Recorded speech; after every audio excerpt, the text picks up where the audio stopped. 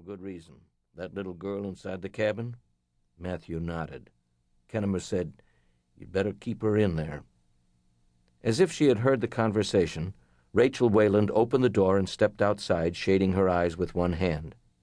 Kennemer's gray-bearded face lighted at sight of her. Matthew did not know if Burke ever had a wife of his own. He had never mentioned one. Rachel shouted, "Come on up, Mr. Kennemer. I'll be fixing us some dinner."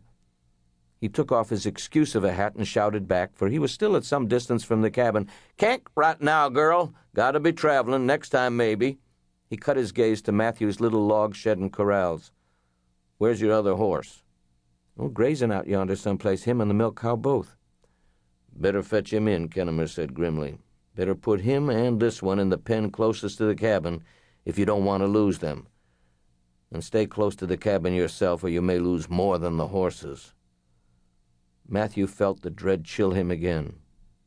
"Comanches?" "Don't know. Could be. Fritz Dieterle came by my place a while ago and told me he found tracks where a bunch of horses crossed the Guadalupe during the night. Could have been cowboys or a bunch of hunters looking to lay in some winter meat. But it could have been Comanches. The horses wasn't shod." Matthew could read the trapper's thoughts.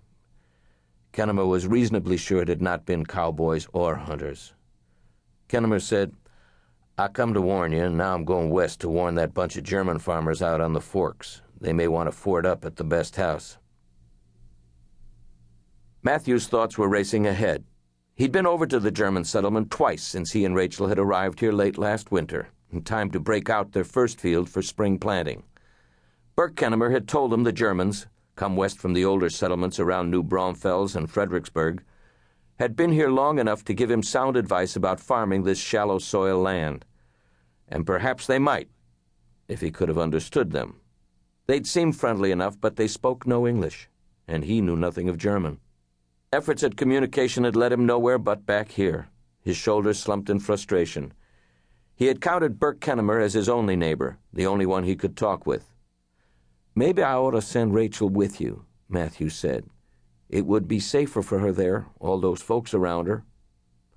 Kennemer considered that for only a moment. "Too risky traveling by daylight, one man and one girl. Even if you was to come along, 2 men and 1 girl would be no match if they jumped us." "You're even less of a match traveling by yourself." Kennemer patted the shoulder of his long-legged brown horse. "No offense, boy, but old deer catcher here can run circles around them 2 of yours and anything them Indians is liable to have. He'll take care of me long as I'm by myself. You got a good strong cabin there. You and the girl be better off inside it than out in the open with me." He frowned. "If it'll make you feel safer, I'll be back before dark. I'll stay here with you, and we can fort up together." That helped, but it was not enough. Matthew looked at the cabin, which he and Kennemer and the broken English-speaking German named Dieterle had put up after he finished planting his spring crops.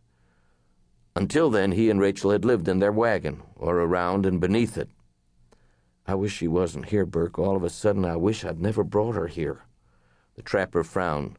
"Neither one of you belongs here. You're both just shirt-tail young'uns not old enough to take care of yourselves." Matthew remembered that the old man had told him as much several times.